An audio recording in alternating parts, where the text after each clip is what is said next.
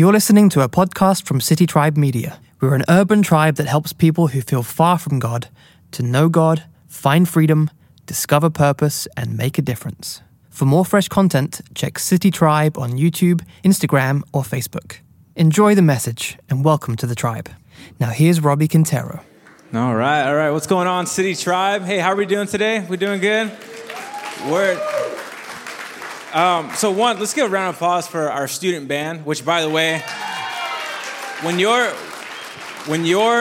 drop off your middle or high school student at City Youth, that's the worship experience they get every week, and then they have to listen to me, unfortunately. But they get to listen to the band, and they're incredible. So I'm very proud of them. They've come a super long way, and it's just really, like, if you were able to see how much growth they've done over the span of a year, it's just been amazing. So again, one more time, round of applause for Abel and the band. I'm so proud of them. So real quick, just a couple of things. Do you guys remember what your first job was? Do you guys remember the first job? Okay, what was your first job? Taco Bell. Was it an Express or was it a full Taco Bell? Because that's the difference. Okay, full Taco Bell. What was your first job? Mowing lawns? Yeah, that's a big deal. I mowed the lawn like once and it was scary, so I don't know. Okay, but anyways, what was your first job? You remember? Golden Corral. Yeah, good times. Well, my first job, I was 16 years old, and I was a busboy at a Tex-Mex restaurant in Austin, Texas called Santa Rita, or the locals call it Santa Rita, right? And so it was an incredible job. When I got this job, I was hyped. I can't even express to you guys how hyped I was, because it meant a couple of things. One, it meant that I was one step closer to like adulthood, right? And so I was like, I'm a man. I got a job. I can provide for the family. Like, here we are. No, but two, it meant that I was finally going to make my own money. And that was a big deal, because that meant I didn't have to ask my dad for like anything anymore. I was like, yeah, here we go. Like, I make my own money. I remember my first paycheck was real life-changing. It was $67.65. And when I got it, I was like, I've made it. I've arrived. Here we go. Adult Robbie. Here we go. And so I remember I spent the first $50 in one click on the internet, right? As a $50 of my $67 check, I spent on a pair of red and white pre-owned Nike Shox that I got off of eBay that wouldn't come in for like a month and that were a size too small. And I wasn't paying attention, but I wore them. I wore them with pride because they were my first purchase of my entire life with my own money. And I remember I would walk down the halls of my school in my work uniform, which was really just a T-shirt that said Mosh Cheaps on the back of it. And so I would walk down the halls of my school, my red and white Shox and my work uniform, and I would look down on all the students who weren't yet on my level of success. You know, I know when you got your first job, you did the same thing, right? Because, that's what happened. So as I'm walking down the halls, I was kind of like, yeah, that's right. I was on board when it came to being a busboy. I was in. If passion were a person, I was that person. I was all about being a busboy at Santa Rita until I worked my first shift with the owner of the restaurant. Now, this man was about 6'3". He wore way too tighter shirts, had really dark hair, wore glasses, and was the meanest person I had ever met in my entire life. And like up until today, I have not met anybody who's more harsh than that man was. He would yell at his employees. He would embarrass and berate his employees. I was no exception to this. I remember the first time I worked with him, it was a Friday night.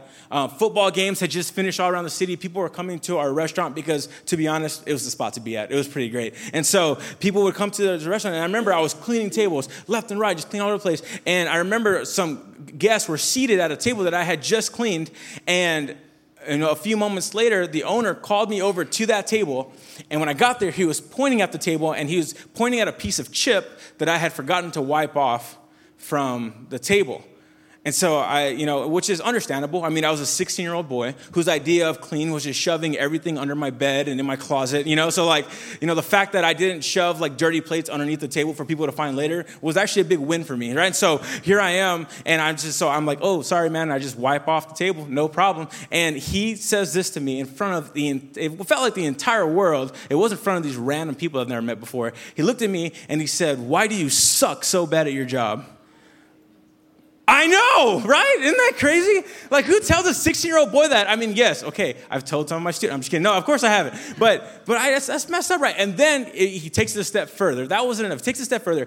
He turns to the guests and he says, it's so hard to find good help nowadays. I know, right? And I was like, you jerk. I remember I was so ready to just walk out of that restaurant, but I was like, but no, like my shoes are so cool. Okay, so in a moment, what felt like a moment, I went from the most passionate busboy that America had ever seen to one that had zero passion. In fact, I hated the job I was once so excited about because of one moment. Now, this got me thinking of the question today, like, have you guys ever went from passionate to passionless in your life? Have you ever lost passion by a raise of hands for something in your life? Have you ever lost it? Raise your hands if you have. Look around, okay? If you're not raising your hand, you're a liar, okay? Because we all have. We have all lost passion for something. We'll see this a lot with kids that open up their new toys for Christmas, and in a year, it's going to be in the trash, most likely. I don't know. Who knows? But we have all been in this situation before. I mean, I know some of us right now have prayed and prayed and prayed and worked so hard to achieve the thing that we have today. And we are now living in the thing that we prayed for. We are now experiencing the thing that we prayed for. And it is now the thing that we complain about the most. Example, some of you fellas in here prayed really, really hard for a wife. And now you're annoyed by the way she eats. And so you complain about that all the time. Some of you, prayed hard and hard and hard for that dream job, and you worked more than anybody in your entire company, and you got that job, but you still feel empty. You still feel empty, or maybe your boss is just the worst and embarrasses you on a regular basis. Some of us, some of us here, you and your spouse, you tried for children, and now they're grown-up children, and you're disappointed in the decisions that they're making or the fact that they clean up after themselves like a 16-year-old boy. And they shove everything under their bed and, in their closet. Or, some of us, taking a step further, stepped into a relationship with Christ this year. Maybe in January, you accepted Jesus into your life. You got baptized on Easter, and we celebrated you, and it's amazing, but 2019 just didn't go your way. And now you're sitting here in this seat, and you're thinking to yourself, does God even exist? God, are you even there? God, do you even care about me? I mean, you get it, right? We've all experienced moments like these. And if I had to guess, that some of us are sitting here in the theater, you're watching online, or maybe listening by way of podcast, and you are sitting there thinking the question to yourself, where did my passion go? Where did my passion go? Well, the good news is that you're not alone when it comes to this question. In fact, this has been something that people have struggled for many, many years. In fact, you see, Jesus' followers struggle with the same thing. And we're going to see this at work here in the text that we are going to read today in the Bible. So let me give you a little bit of context before we get into Scripture. Jesus had, been in his ministry for 3 years. He had now lived this perfect life, and he has now been crucified on the cross for you and for me and for all of his followers. Right? He has now been crucified. They have now taken him off the cross. They have put him in the tomb, and 3 days have gone by. 3 days have gone by. Now on the third day, this is his promise that he was going to raise again from the dead. He was going to resurrect. And so here we are picking up in John chapter 20, verse 19. It says, on the evening of that first day of the week, when the disciples, his followers, his 12 closest followers that have followed him for the past 3 years, his followers who have sat in every sermon, who had experienced every miracle, who saw every single teaching, who learned every principle, who saw his perfect lifestyle, his followers who got the full experience of the life of Jesus. It says when the disciples were together with the doors locked for fear of the Jewish leaders. His followers, who were once passionate about Jesus, who were on board with everything God was doing in their lives, who followed this man around for 3 years and had all this passion for their job, were now found hiding, locked in a room, and afraid. And the reason for that, because their boy had just died. 3 days have now gone by, and now they're afraid that they're next. And so they think the best thing is to now hide. And when, as they're hiding, this happens, Jesus came and stood among them and said, "Peace be with you." And after he said this, he showed them his hands and his side. And the disciples were overjoyed. Everybody say overjoyed. Turn to your neighbor and say overjoyed. The disciples were overjoyed when they saw the Lord. Now, the scriptures don't do this moment justice, okay? Because these guys were not just, like overjoyed is the word they used to describe it. Some other texts use the word glad. But these guys were not just glad. You're glad when your Amazon package came in on time for Christmas this year. You were glad about that. You were glad when you found a parking on the first floor of the parking garage today. Whenever you got here to church, everybody was like, amen. Right? Okay, so you were excited and glad about that. But these guys were beside themselves. The guy that they thought was dead, the guy that they thought, that was it, that he was not coming back, the guy that they were so afraid that, man, we're going to get killed because of this guy. That man had just all of a sudden appeared in the room right in front of them and said, hey, peace be with you guys. Look at my hands. Look at my side. Check this out. I'm here. They're beside themselves. They're exhilarated. They're excited. They're electric because Jesus had now beat death. Jesus had proven who he was. He finally beat death. He said, or he was who he said he was. He did what he said he was going to do. And these guys are going crazy.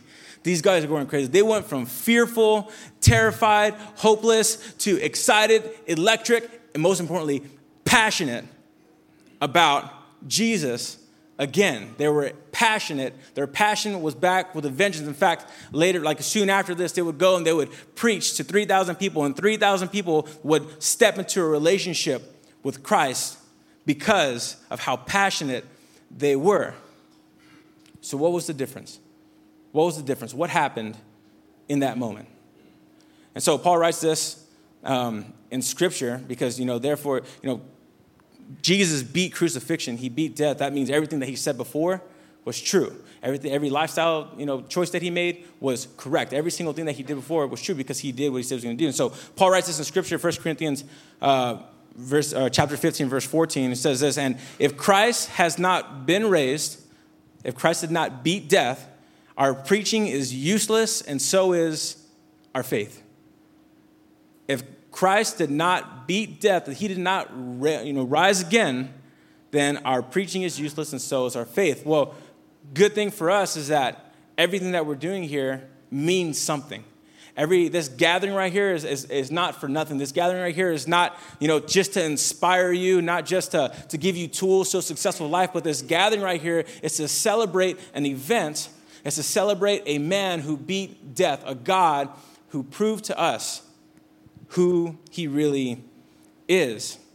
And this is important to understand for our conversation, okay? Because if you are a follower of Jesus, if you consider yourself a follower of Christ, you woke up this morning and you believe that Jesus is the Son of God who took on flesh by way of virgin birth by Mary, what we just celebrated this past week, lived a perfect life and died a death on a cross for our sins, and then defeated death, hell, and the grave, and then rose again. And if you believe that he is alive today in your heart and in this room, like I do and like City Tribe does, then this is what you are called to by Paul, written in 1 Corinthians 10:31. He says this, so whether you eat, drink, or whatever you do it all for the, what's that word? Glory. Oh, come on, what's that word? Glory of God. Do it all for the glory of God. So what does this have to do with our passion? What does this have to do with the fact that we lost passion for our job, or we lost passion for our marriage or our family or our friend group? What does it have to do with any of that? Well, here's the thing. If you have stepped into a relationship with Christ, then you are called to give God glory in everything that you do. Every single thing that you do. But here's the thing. It's awfully difficult to give God glory if you're not in a position to give God glory. And it's hard to give God glory in every single thing you do if you're not in a spot in your life where you actually want to give God glory. There's no doubt that life circumstances and situations, have, dwindled and have, kind of just chipped away at our passion for God. But here's the thing. If you're called to give God glory in all things, that means you have to be passionate about God. You have to be passionate about God. I know there's no doubt that some of us here, we're looking ahead at 21 days of prayer, and we have zero desire to pray or fast about anything because we're either frustrated at God or we're frustrated at our life so much, or we've allowed life to wedge itself between us and God, that word passion and God are not in the same sentence for us. But, I want to just give you this idea. I want to give you this idea that passion is where Jesus is. I'm going to boldly submit to you this idea that if you are living a passionless life, there's a chance that you are living a life apart from Jesus. You may believe in Jesus and you may know about him, you may know his teachings, but there's a good chance that you are not in the same room with Jesus right now.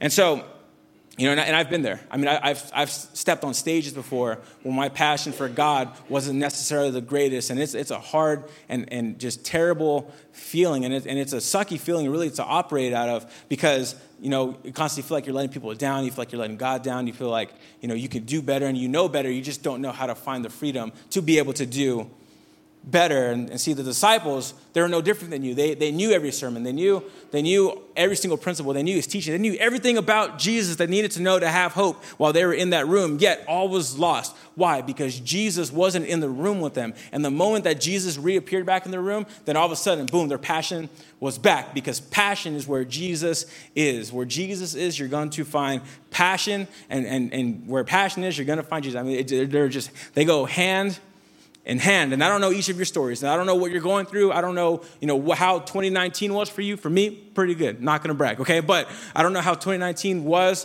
for you. But I do know that there are two areas in my life that I always have to go and look at.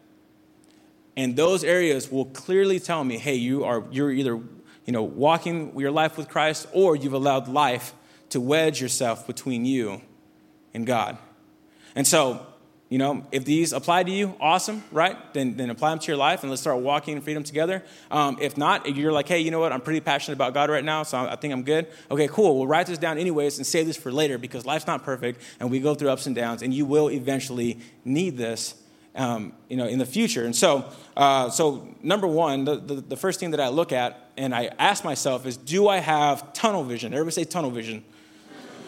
Okay, so tunnel vision is essentially when we go and we pick and choose, areas of Scripture that we were like, hey, that's important to me, I'm going to obey that. And then we pick and choose, I don't need to listen to that doesn't apply to me, I'm good.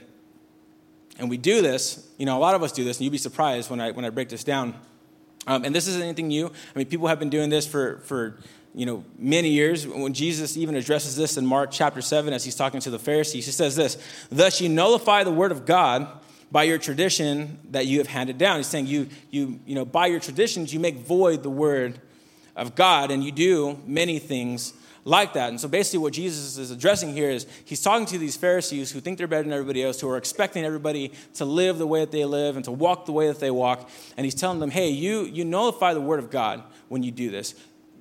For them, the word of God was the Torah, as the first 5 books of the Bible. And what they were doing is they were picking and choosing, hey, I want people to obey this. I want people to abide by this. I want people to abide by this. All right, now if you're not falling into this, then God is not with you. God doesn't care about you. You are an outcast. And so Jesus is here and he's addressing this and saying, hey, this is what you're doing, and you got to stop doing it. And you and I, we do the same thing. We pick and choose an area in our lives, maybe an area in culture, and we take this biblical stance on it. And we go, I'm standing here. This is the most important thing, and you need to line up with this way of thinking, right? And so what happens is when we do that, then we're taking on this biblical principle. Yes, we're passionate because Jesus said this, and I'm going to abide by what Jesus said. But what happens is it often leads to this loveless lifestyle towards people who are not living within that biblical principle. And when I get tunnel vision, essentially when I have allowed life, the news and life circumstances and family drama and all this stuff, when I've allowed that to get between me and God, then what happens is I get this tunnel vision towards, parents who are maybe acting a fool and should be doing better in raising their kids, or students who are not making the best choices, even though I just talked about it yesterday. I mean, I get this vision and I get frustrated. And lucky for me, I have this tribe that is there to remind me, hey, man, you're getting tunnel vision. Like, stop. What are you doing? Because what happens is, though I'm standing so strong over here and defending this principle and doing everything I can to ensure that the people that I surround myself with are living within this principle, I am then neglecting the person who made the principle, which is Jesus. And then I am then neglecting the tone in which he would address the situation. You get what I'm saying here? He would then, I'm then neglecting that, and I get tunnel vision. And we see this, if you are not a follower of Jesus, I totally understand that, and I get why, because you would agree with me when I say this, that today in America, Christians are known more for what they stand against than how they love. Would you agree? Yeah. And that's sad to me. That's sad to me. But what it is that there are a bunch of Christians that are walking around with tunnel vision. All right? It's not that they don't believe in Jesus. It's not that they're not doing good or they're not standing up for good things, but they're walking around with tunnel vision. And so people know them now more for what they are standing against than for who or how or what they love.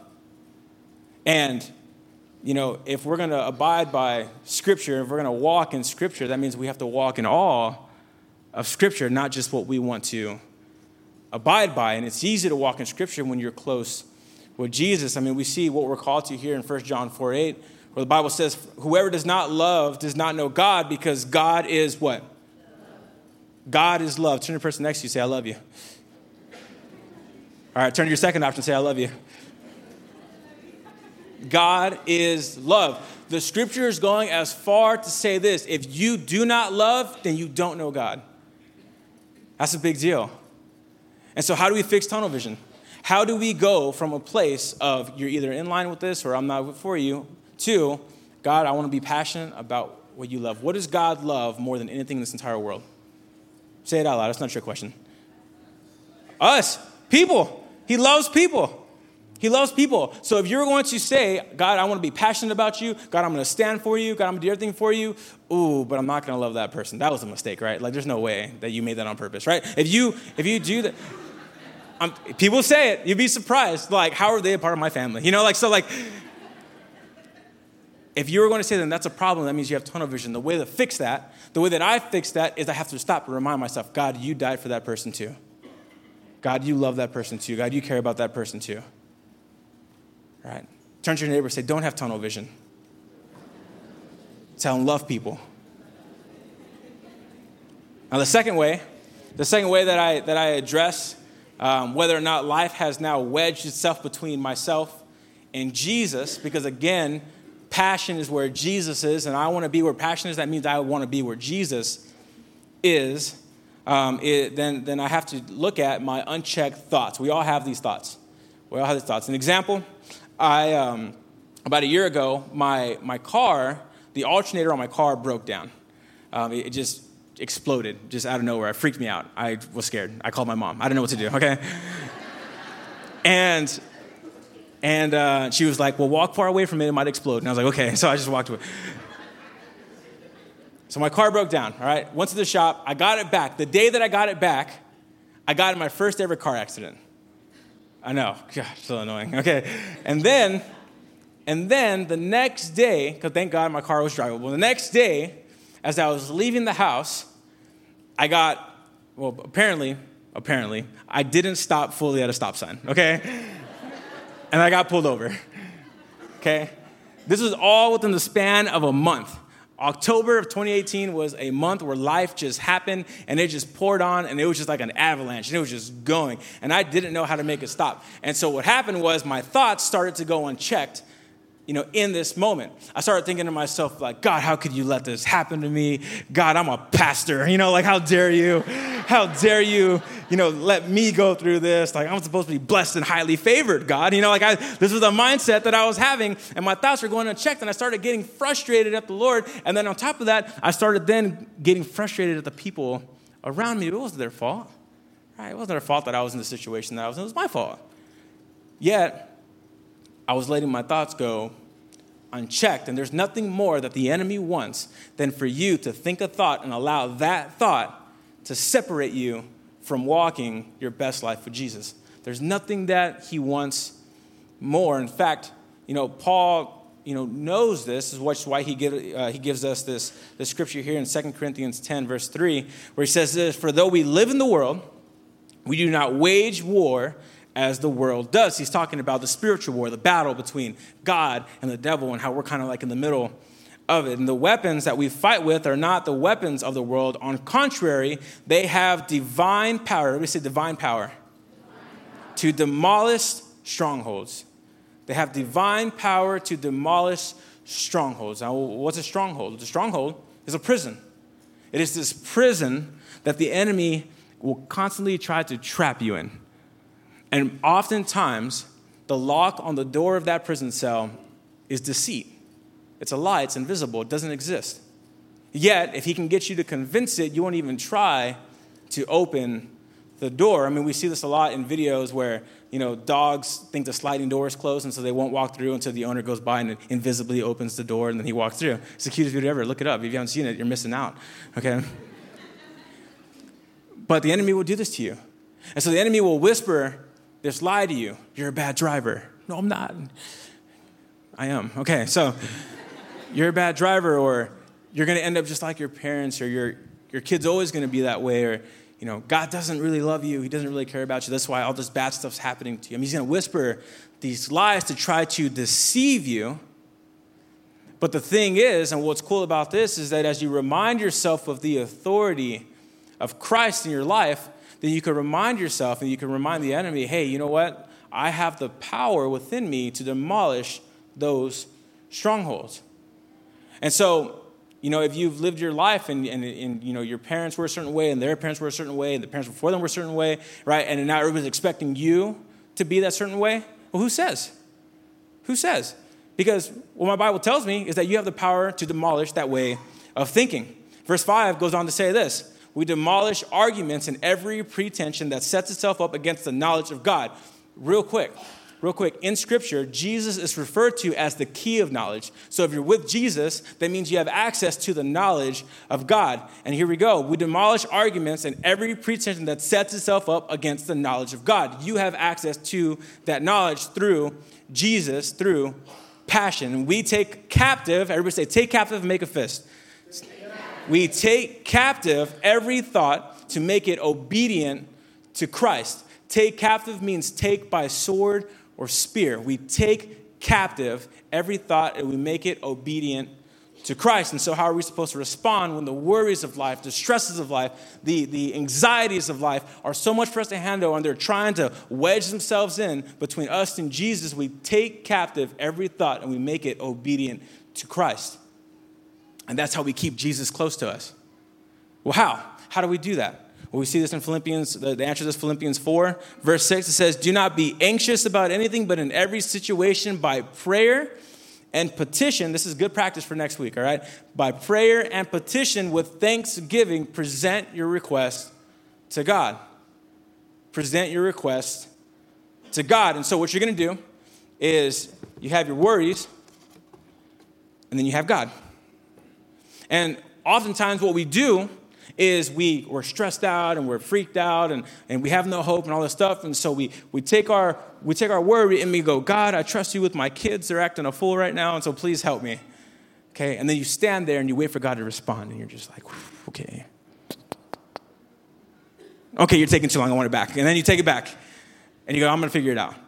And then your relationship's not going very well and your marriage is kind of falling apart and you're like, okay, God, I trust you with my marriage. Okay, God, please help me. And then you take it back and you say, no, God, I'm sorry. You're taking too long. I'll figure this out. Don't worry. But the issue is when we do that, the enemy has convinced us that our worries are too big and our God is too small. And so, in that case, there's really no hope for us.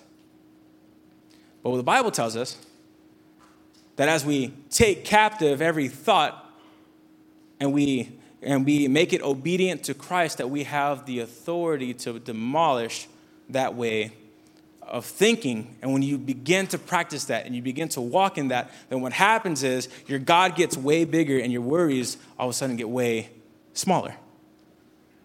And so we take captive every thought, regardless of what it is, we make it obedient to Christ by way of prayer and petition. That word petition literally means a written request to a higher authority, a written appeal to a higher authority. I mean, this is kind of silly, but I'm going to ask you guys, write out what stresses you out. right? Write out your worry. Go home, get a box. I have a bowl at home now, which is pretty nice. My stepmom and dad gave it to me for Christmas, and it's beautiful. And, you write down, it has these little cards where I get to write down my prayer requests. And I write it down. I say, God, this is what's stressing me out. This is worrying me. I'm going to trust you with it. And then you trust him with it, right? Literally write down your request and present it to God, and symbolically allow this box to symbolize God for you. I mean, this is a good thing to do with your family. This is a good thing if you live alone to do at home in your God time, right? Write down your requests, present them to God, and trust him, right? Make him obedient, keep Jesus close, and weigh that. And then do what I do, okay? When you're at 2 a.m. and the Instagram feed stop refreshing because everybody's asleep, okay? And you're stressing about that thing still, and you're still thinking about it, right? Get out of your bed. Right? Take it back from God and say, God, I'm going to take care of this for a little bit. And then remind yourself of the authority that Christ can have in your life if you let him, and resubmit it back to him. And then go back to sleep. I mean, this is how. Practices. We got to practice. We got to practice. Practice keeping Jesus close, because when you do, then you are constantly reminding yourself, Jesus, you have so much authority that literally any sort of life circumstance that I go through has no match compared to you. Has no match compared to you. Turn to your neighbor and say, make a box.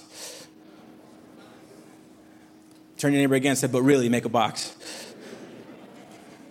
When we do this and we trust God and we say, God, you know what? Like, my worries are no match for your authority. My worries have no match for you. Then this promise is true for us. And look at this, Philippians 4 verse 7, where Paul writes this, and the peace of God, everybody say peace of God, which transcends all understanding, will guard your hearts and your mind in Christ Jesus. The peace of God that transcends all understanding. For your thinking people, this is kind of hard for you to understand, because sometimes it just doesn't make sense.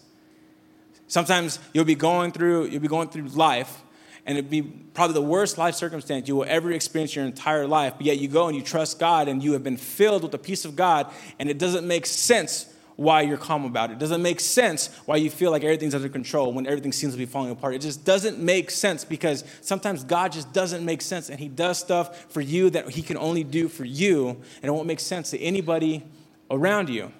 But the peace of God will guard your heart and your mind in Christ Jesus. Check your thoughts.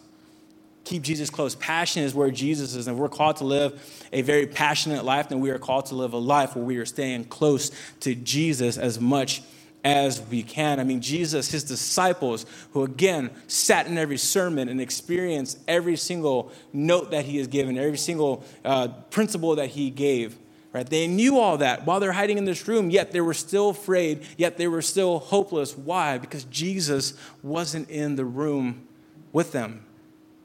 But the moment that Jesus was back there, then their fear turned to passion in a moment. And the same could be for you and for me, because the same God who, was born of a virgin, the same God who lived a perfect life and then died a death on the cross and then defeated that death by, defeating the grave and defeating hell and then, rising again 3 days later.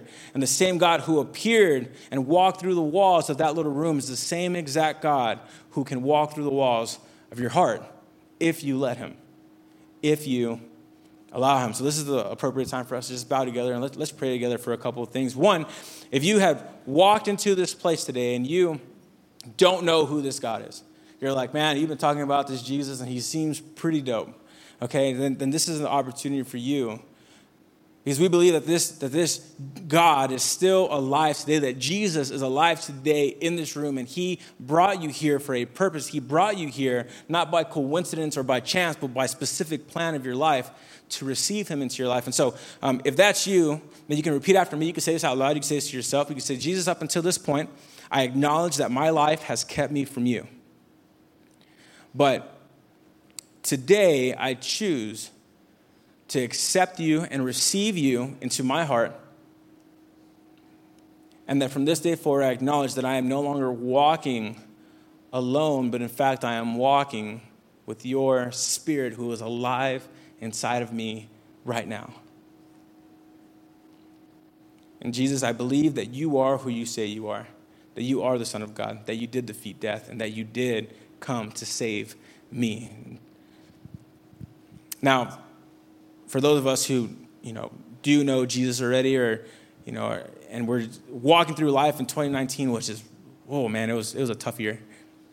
Then I want to pray for you for a second. If you've walked in here and your passion for God is non-existent, and your excitement to be at City Tribe is just really isn't there too much, then let me pray for you. And so, Lord, I just pray just a blessing over every single person in this place. I pray for just the peace of God to just wash over every single person, every single circumstance, whether good or bad. And God, I just pray right now that you just give us moments in the next couple of days before this year is over that remind us of how good you are and how much you care about us and how much you love us, so that we can now step into the passionate life that you have created us to be, regardless of what job we have or what family we have or what friend group we have, that we can still live a passionate life as long as we are walking with you. And so, Jesus, thank you so much for who you are. Thank you for all that you do. Lord, we love you. We thank you. We praise you. It's your name we pray. And everybody said, oh, come on, everybody said. Amen. High five the person next to you, say, get your passion back. We're glad you're a part of the tribe today. To further connect with us, check citytribe.church.